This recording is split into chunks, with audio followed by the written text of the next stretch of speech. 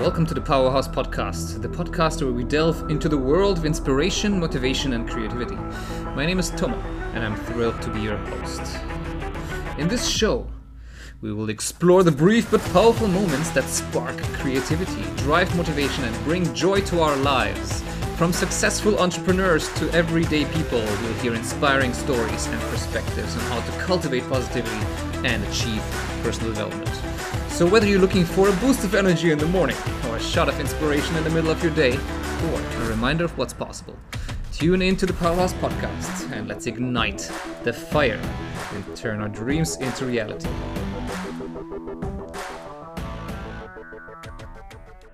What's up, beautiful people, and welcome back to our Powerhouse Podcast. Today on the show, I have an incredible guest. So somebody that I met fairly recently, and I was completely blown away by not only by his presence and just by his attitude, but also by his level of skill. So we'll be talking about leadership today, about the future of work, and how you can imagine it with everything going on today in the workplace, from people talking about quitting, then all sorts of hiring problems being there. Leaders are basically in the midst of scrapping by and saying, how can I actually re-envision my organization completely?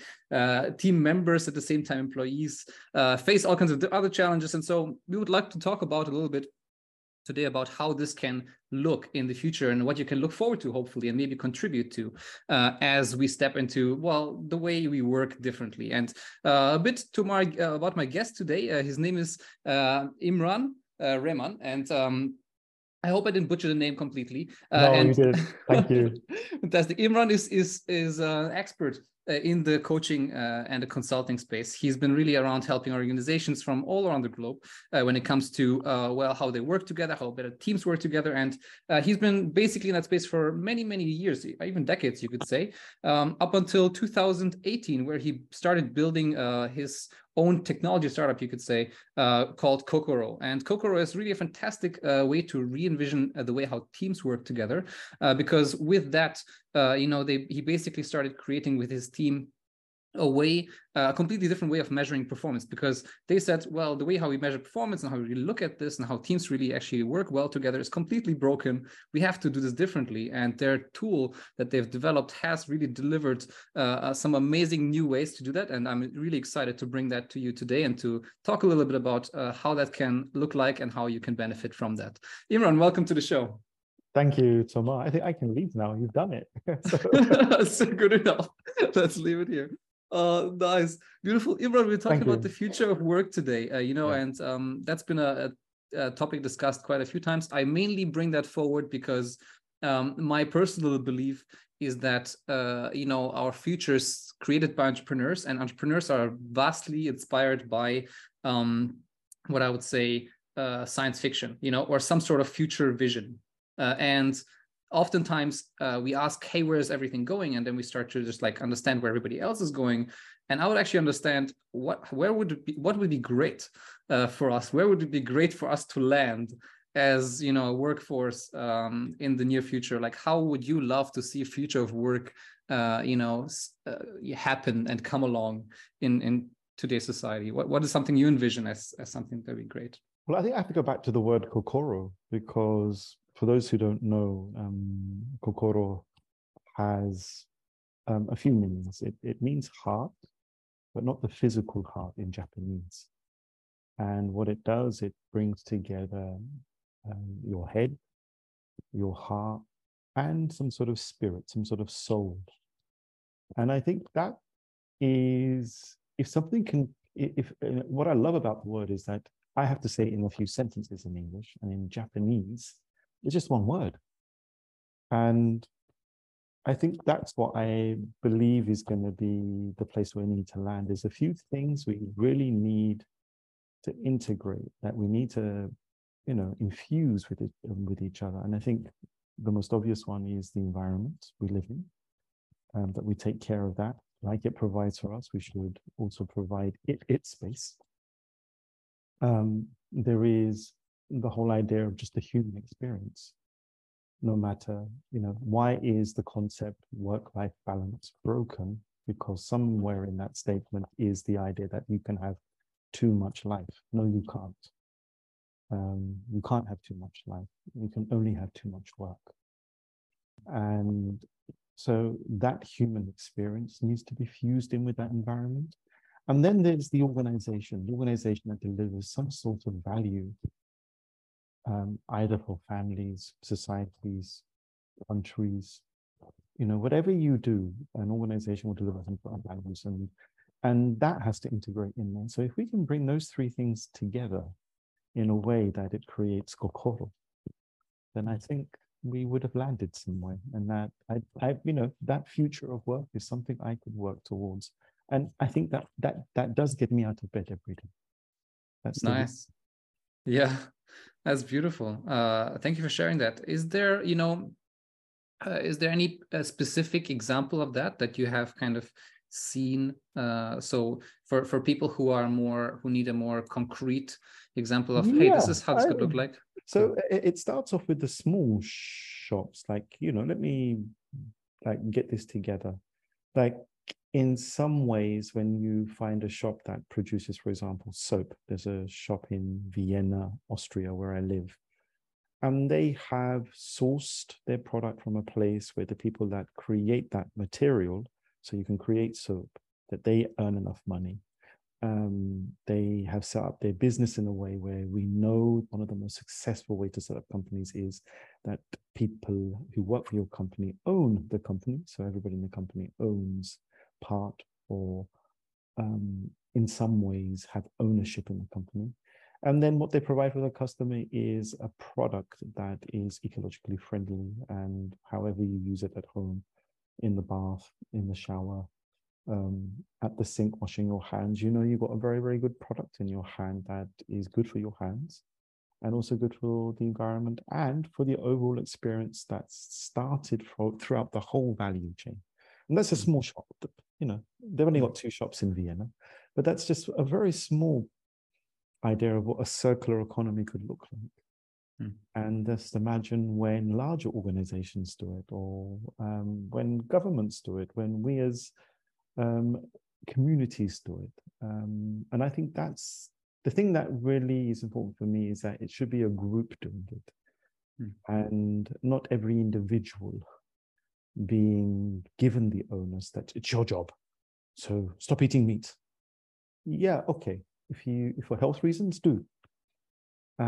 But you're not going to change the world with just you becoming a non-meat eater or a non-dairy eater or whatever you decide to do on an individual scale. Does that help?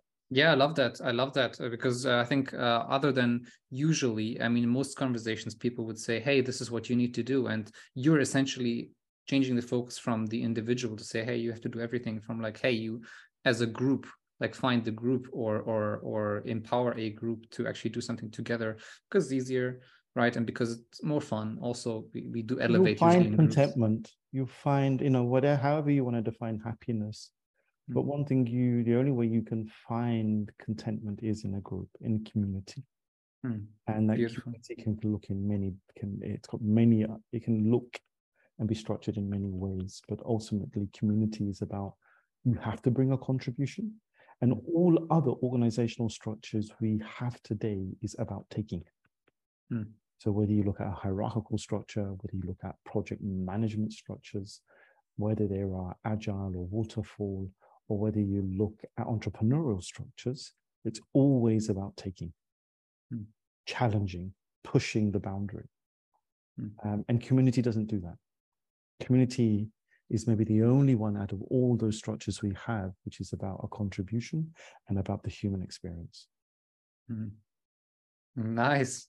So, I love that. Thank you for sharing that. Yeah. Yeah. Absolutely. Yeah. It's a very big shift, from completely big shift distinction wise from taking to contributing. Exactly. And if you go into a bit more detail, you can then start saying, okay, so do I need hierarchy? Can I get rid of hierarchy? No, you can't. Because hierarchy very often gives, whether it's flat or non-existent, you can't feel it, then it still provides stability and it provides some sort of efficiency. Like, because in a family, no matter how it's set up, the ones who are dependent on adults can run to an adult and go, look, I've hurt my finger. Please put please help me. Or I'm hungry, I can't cook, I don't know how to, because I'm still learning as a child. So there is there's a hierarchy to things, and you have to talk about how you want to have that.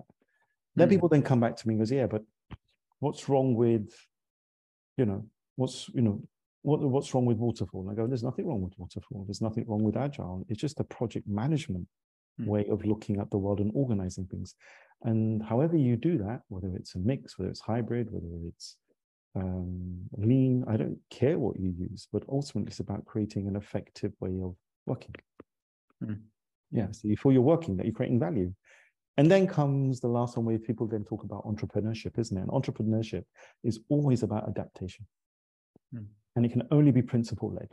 And so when you bring that all together and you start realizing, so can I have all three? Of course you can. And the best part is, once you got all those three in place, how do you add the community structure to it? Because then people can find what experience they need to be content. That's what the community structure does. So we have to create really complex systems to make it work. And it sounds really complex because now you've got to put 4 things together instead of 3. And in the past, we only had 1, and that was a hierarchy and some project management.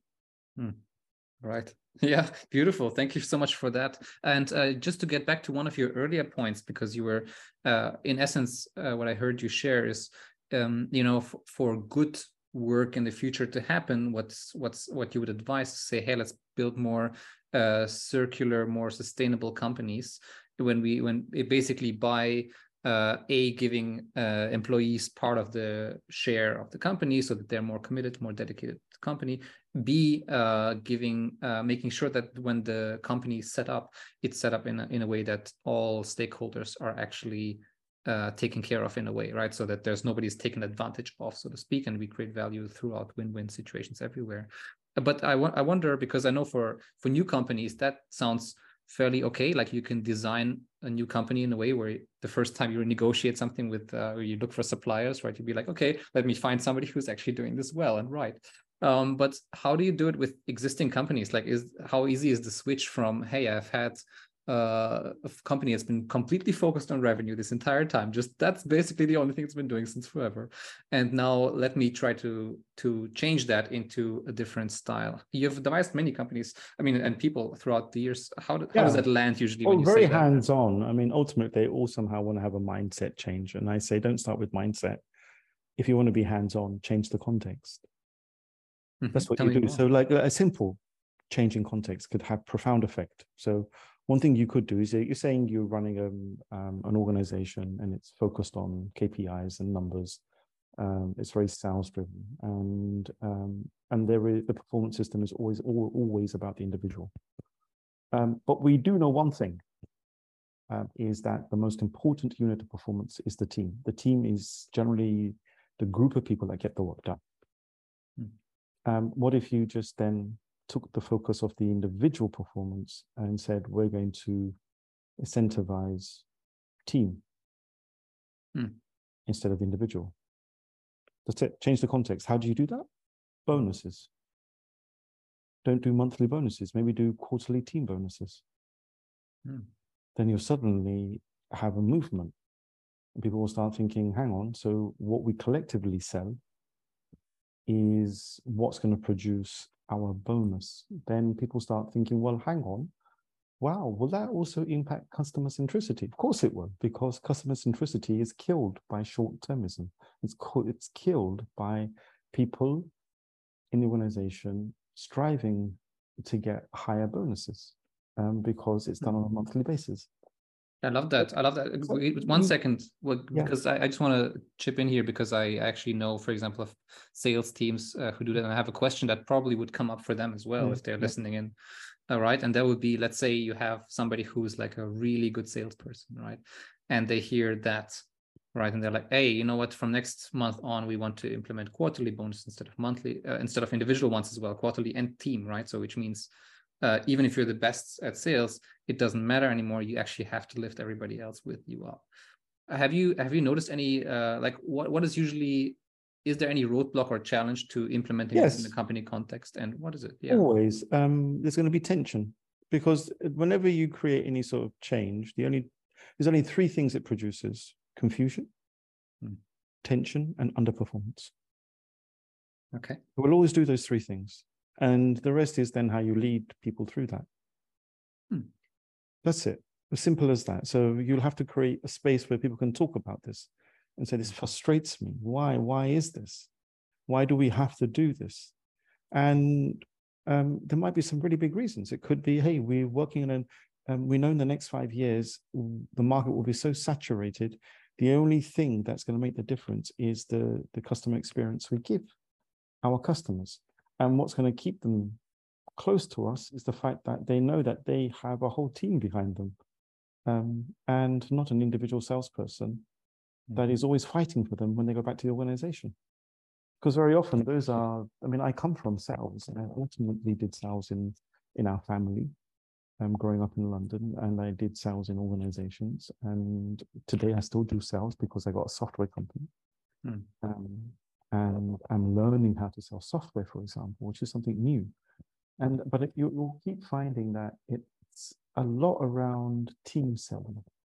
And when teams start selling, the numbers go through the roof. The only problem you have then, obviously, is if you're dealing with large territories.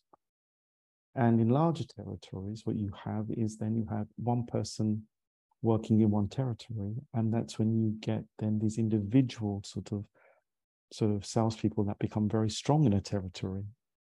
And what people try to do then is try to make them into a team. And what you don't want to do is make them into a team, because they're actually not more than a working group. So it requires a different group structure. So stop calling them a team and think about, well, hang on, what structure would help them feel more like a working group that is highly coordinated, highly organized, and is aiming for the best numbers for the region or for the country or for the continent. I don't know. I'm just trying to show you that context. For me, if you want to change mindset, get the context. And that's beautiful. No, I think change the context. Just change certain rules or the way you work at a structural level, so the context changes. Then the behavior might follow. A new behavior might follow, but if behavior follows, then there will be tension, confusion, and underperformance. And if you lead them through that, then the mindset will change. Nice. And currently, the way we work is the other way around. We say, I sit there moaning and groaning as a leader, and also sometimes just saying in a frustrated manner, God, we've got the wrong mindset in our country. You're thinking, yeah, that is the problem, because you're starting from the wrong end. Do something, change something. Nice. And then lead people through the confusion, the tension, and the underperformance. Yeah. Thanks for that. I mean, this is, very different and amazingly new, fresh perspective of in terms of business conversations that I rarely hear. And so that's why actually I'm very, very happy and so honored to have you on the podcast today. Thank you. Can we go a little bit on a tangent here? We talked a little bit about future of work, how it looked great when we put more heart into it as well, and we put the community and the team in forefront. And we talked a little bit about the people who would be basically leading that change, who are leaders, or even if it's small businesses, then it's often the CEO, right, or whoever runs the company. And I would love to actually understand, what have you seen? What really matters to people who really, lead a team, lead a company? Cool. I love that topic, because I think there's two elements. Number one, I think most of us see that most organizations are looking at people and team enablement at the moment, aren't they? They're looking at that because of the pandemic. Yeah. And the other side of it is they're realizing, God, we've got a big skills gap. And if I'm not wrong, it's something like an $8 trillion skills gap. Okay. It's no small number. What does that mean? When you say 8 trillion, I don't know what that means. When you look at it, the amount of money we have to invest to get people to understand all the technology, and also the what I call the power skills, the skills that are highly complex behaviors in the way we communicate with each other and make things work. And you saw the first wave of digitalization polarized us with little groups that ran off and became extreme, with influencers, with some type of, the marketing becomes so targeted, it almost shows you that you care, So marketing is showing you that you care, but at the end, you realize they also want to sell something to you.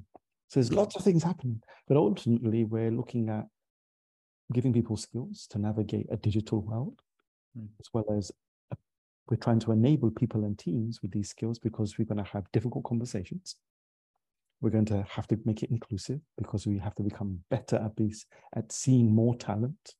We'll have to also balance supporting people, but also giving them autonomy. So all these are skills that we need to get out there. And those two things are going to be really key. So enabling people and teams, but also upskilling people. And that gap is huge. It's huge.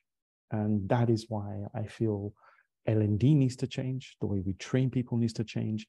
And one thing I do know is that if you can give people some really intuitive data while they work and they can have the conversations themselves, then they learn and they grow. Humans are amazing, but you don't fix them. You create the environment in which you allow them to grow, and they will grow. They do grow. But one thing you got to be clear about: if you give them if the company's got a great strategy and they know where they're heading, then the next step is to upskill them, focus on the teams, give them data, and let them go. Yeah, beautiful.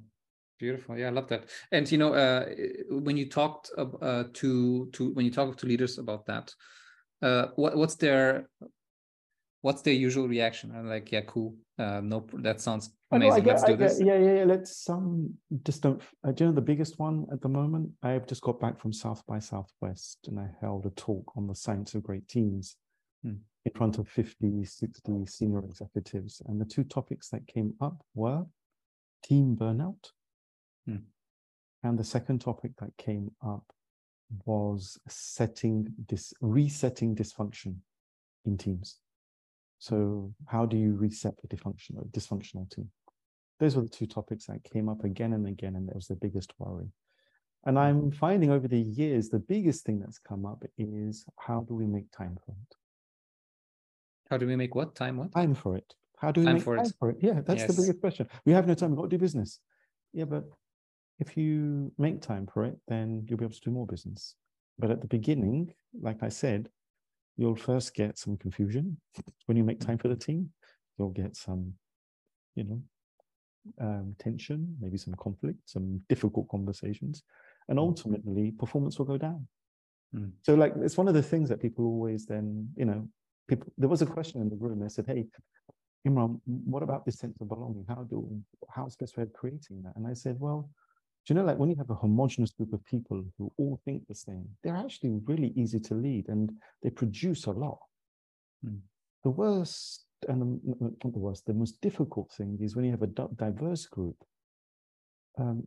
it's really difficult to get the best out of it because they will underperform and they will perform lower than a homogenous group because you've got to spend more time leading them and help them find their strength collectively together, because you're bringing more components together. Right. And that's what people forget. And that's when the dysfunctions then come in.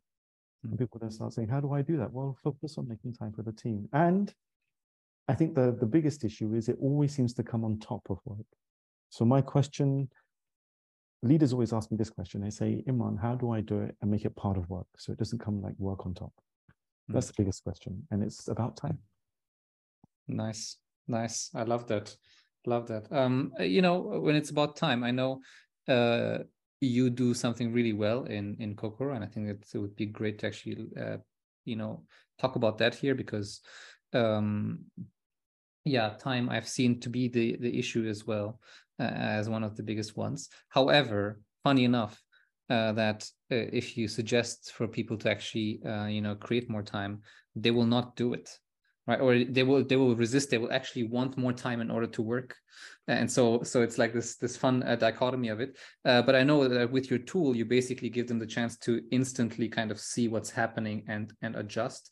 Can you give us a bit of an example? Let's say a leader would come to you and be like, "Hey, how can I make this part of time? Like, how do you plug in your solution for them to?" It's very simple. One thing, there's a few principles we had from the beginning that we wanted to look at.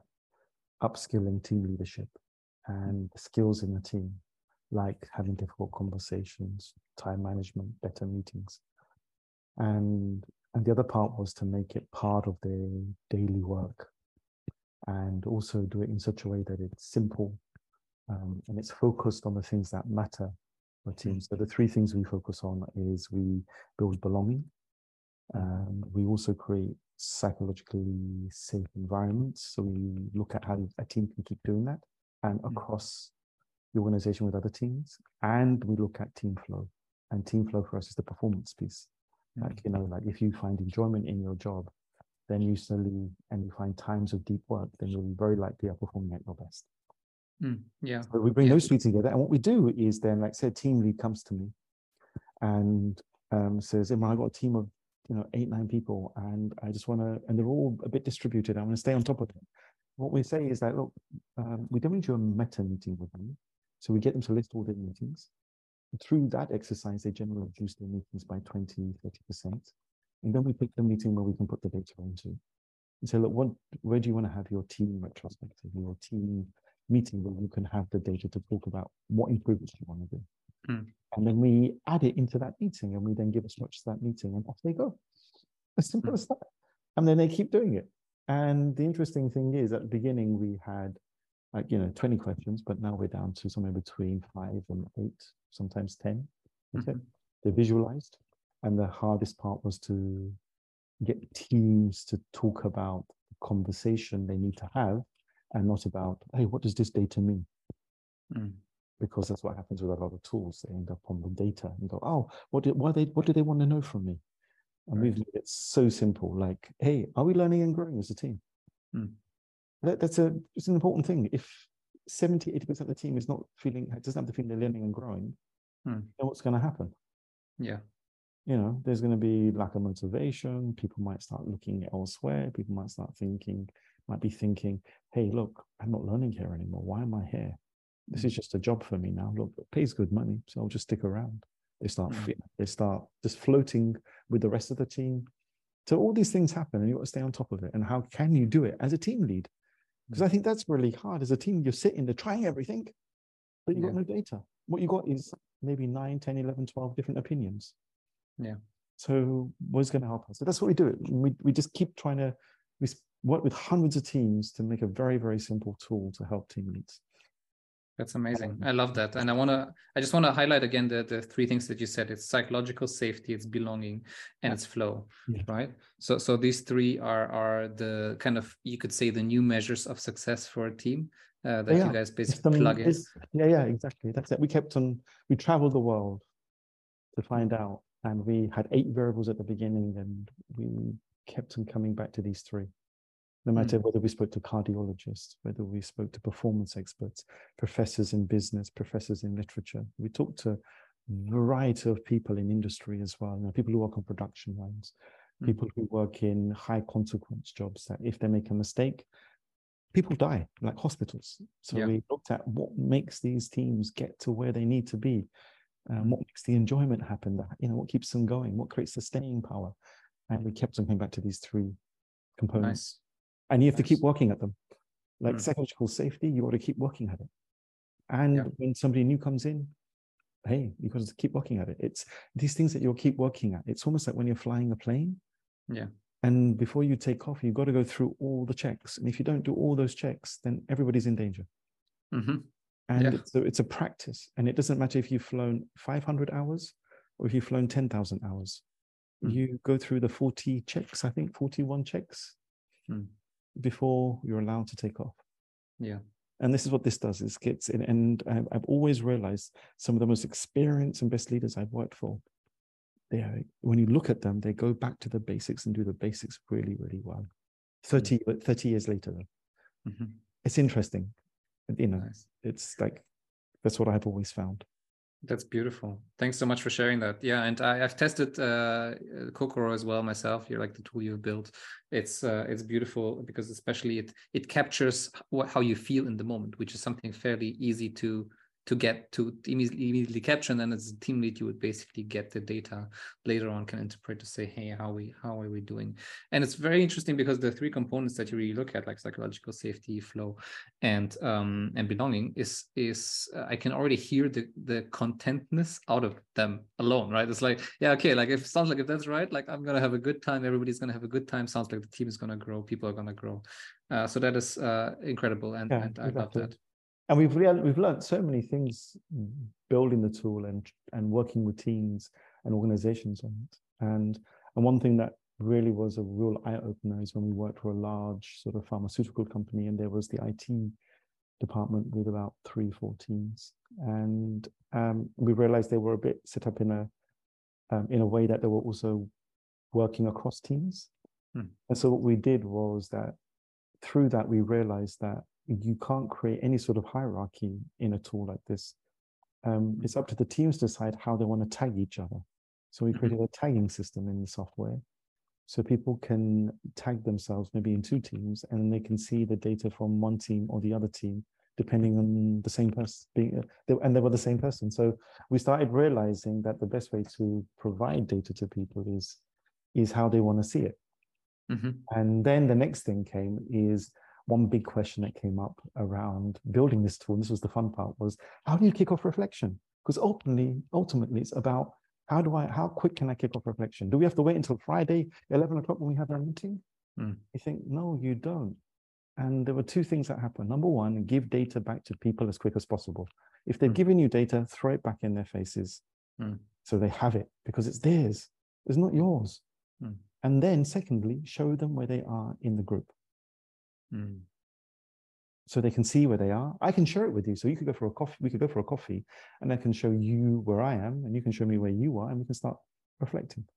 Nice. And that was the whole idea, to really get people to start using it wherever they can and start thinking about it. And it's really trying to make it hands-on. So if there's no reflection, nothing moves, and you have to start that as quick as possible. Nice. Beautiful. Well, thank you so much. As a final kind of thing, because you mentioned that there's, in any change process, right, there is confusion that will come, and there is at some point there's underperformance that will come, right? And something that many, especially leaders, let's say you would be somebody who has a sales team, that's your main thing, you'll be like wary of implementing something to introduce underperformance, right? Which would come anyways if you don't do anything, right? But still, I see the hesitation there.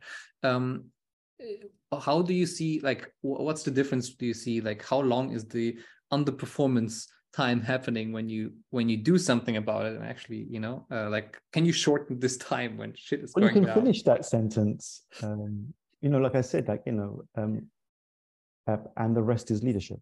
So I work with leaders to create the environments where they can deal with the tension and the underperformance. So like with underperformance, it's a part of psychological safety.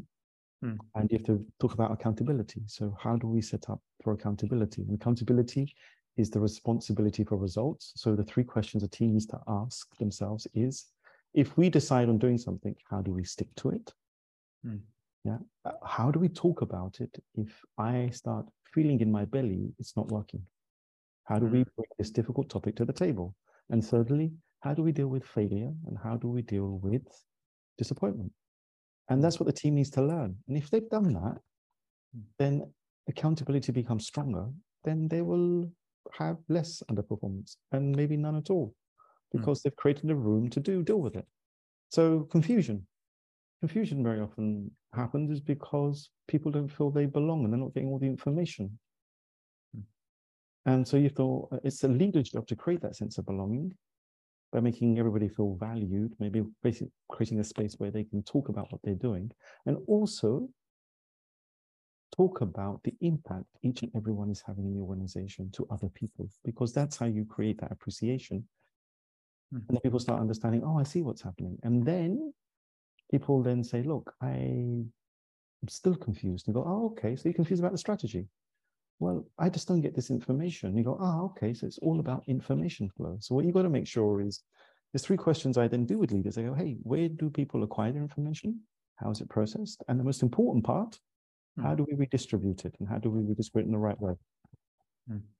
And that is what then moves confusion out, right? So and those little things and all these little things you get in the tool, like the cards flip over, and then you can read, and then the leader can then start leading, because ultimately leadership is also there. Nice. Beautiful. Yeah. Imran, thank you so much. What a brilliant conversation. So I think this is super valuable for actually almost everybody that I know, to be honest. Oh, great. So this is pretty awesome. I hope everybody who's listening, you guys, you check this out. I know I'll link it here in the show notes below. It's you write it how you read it, Kokoro, right?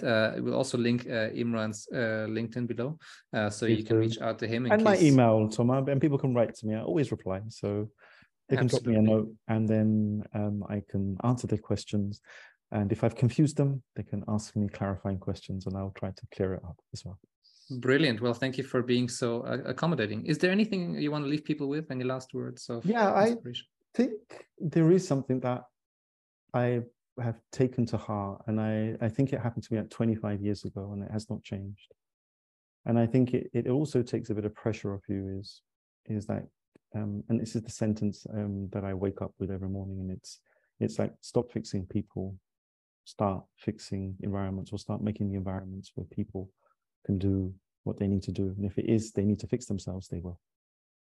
Nice. Thank you so much, Imran. Thank you so much for coming on the show. Beautiful people, thank you so much for listening to our episode of today's Powers podcast. Please share it with your friends if you know anybody who possibly needs to hear this, who needs to check out the tool. It is something you can try out and test out, and you should. Please visit Kokoro for further details on how exactly you can bring it. Write Imran an email if you want to say thanks, and I'm going to get in touch. And well, I'm really excited to see what you're going to do with this. And apart from that, I'm looking forward to see you on the next show.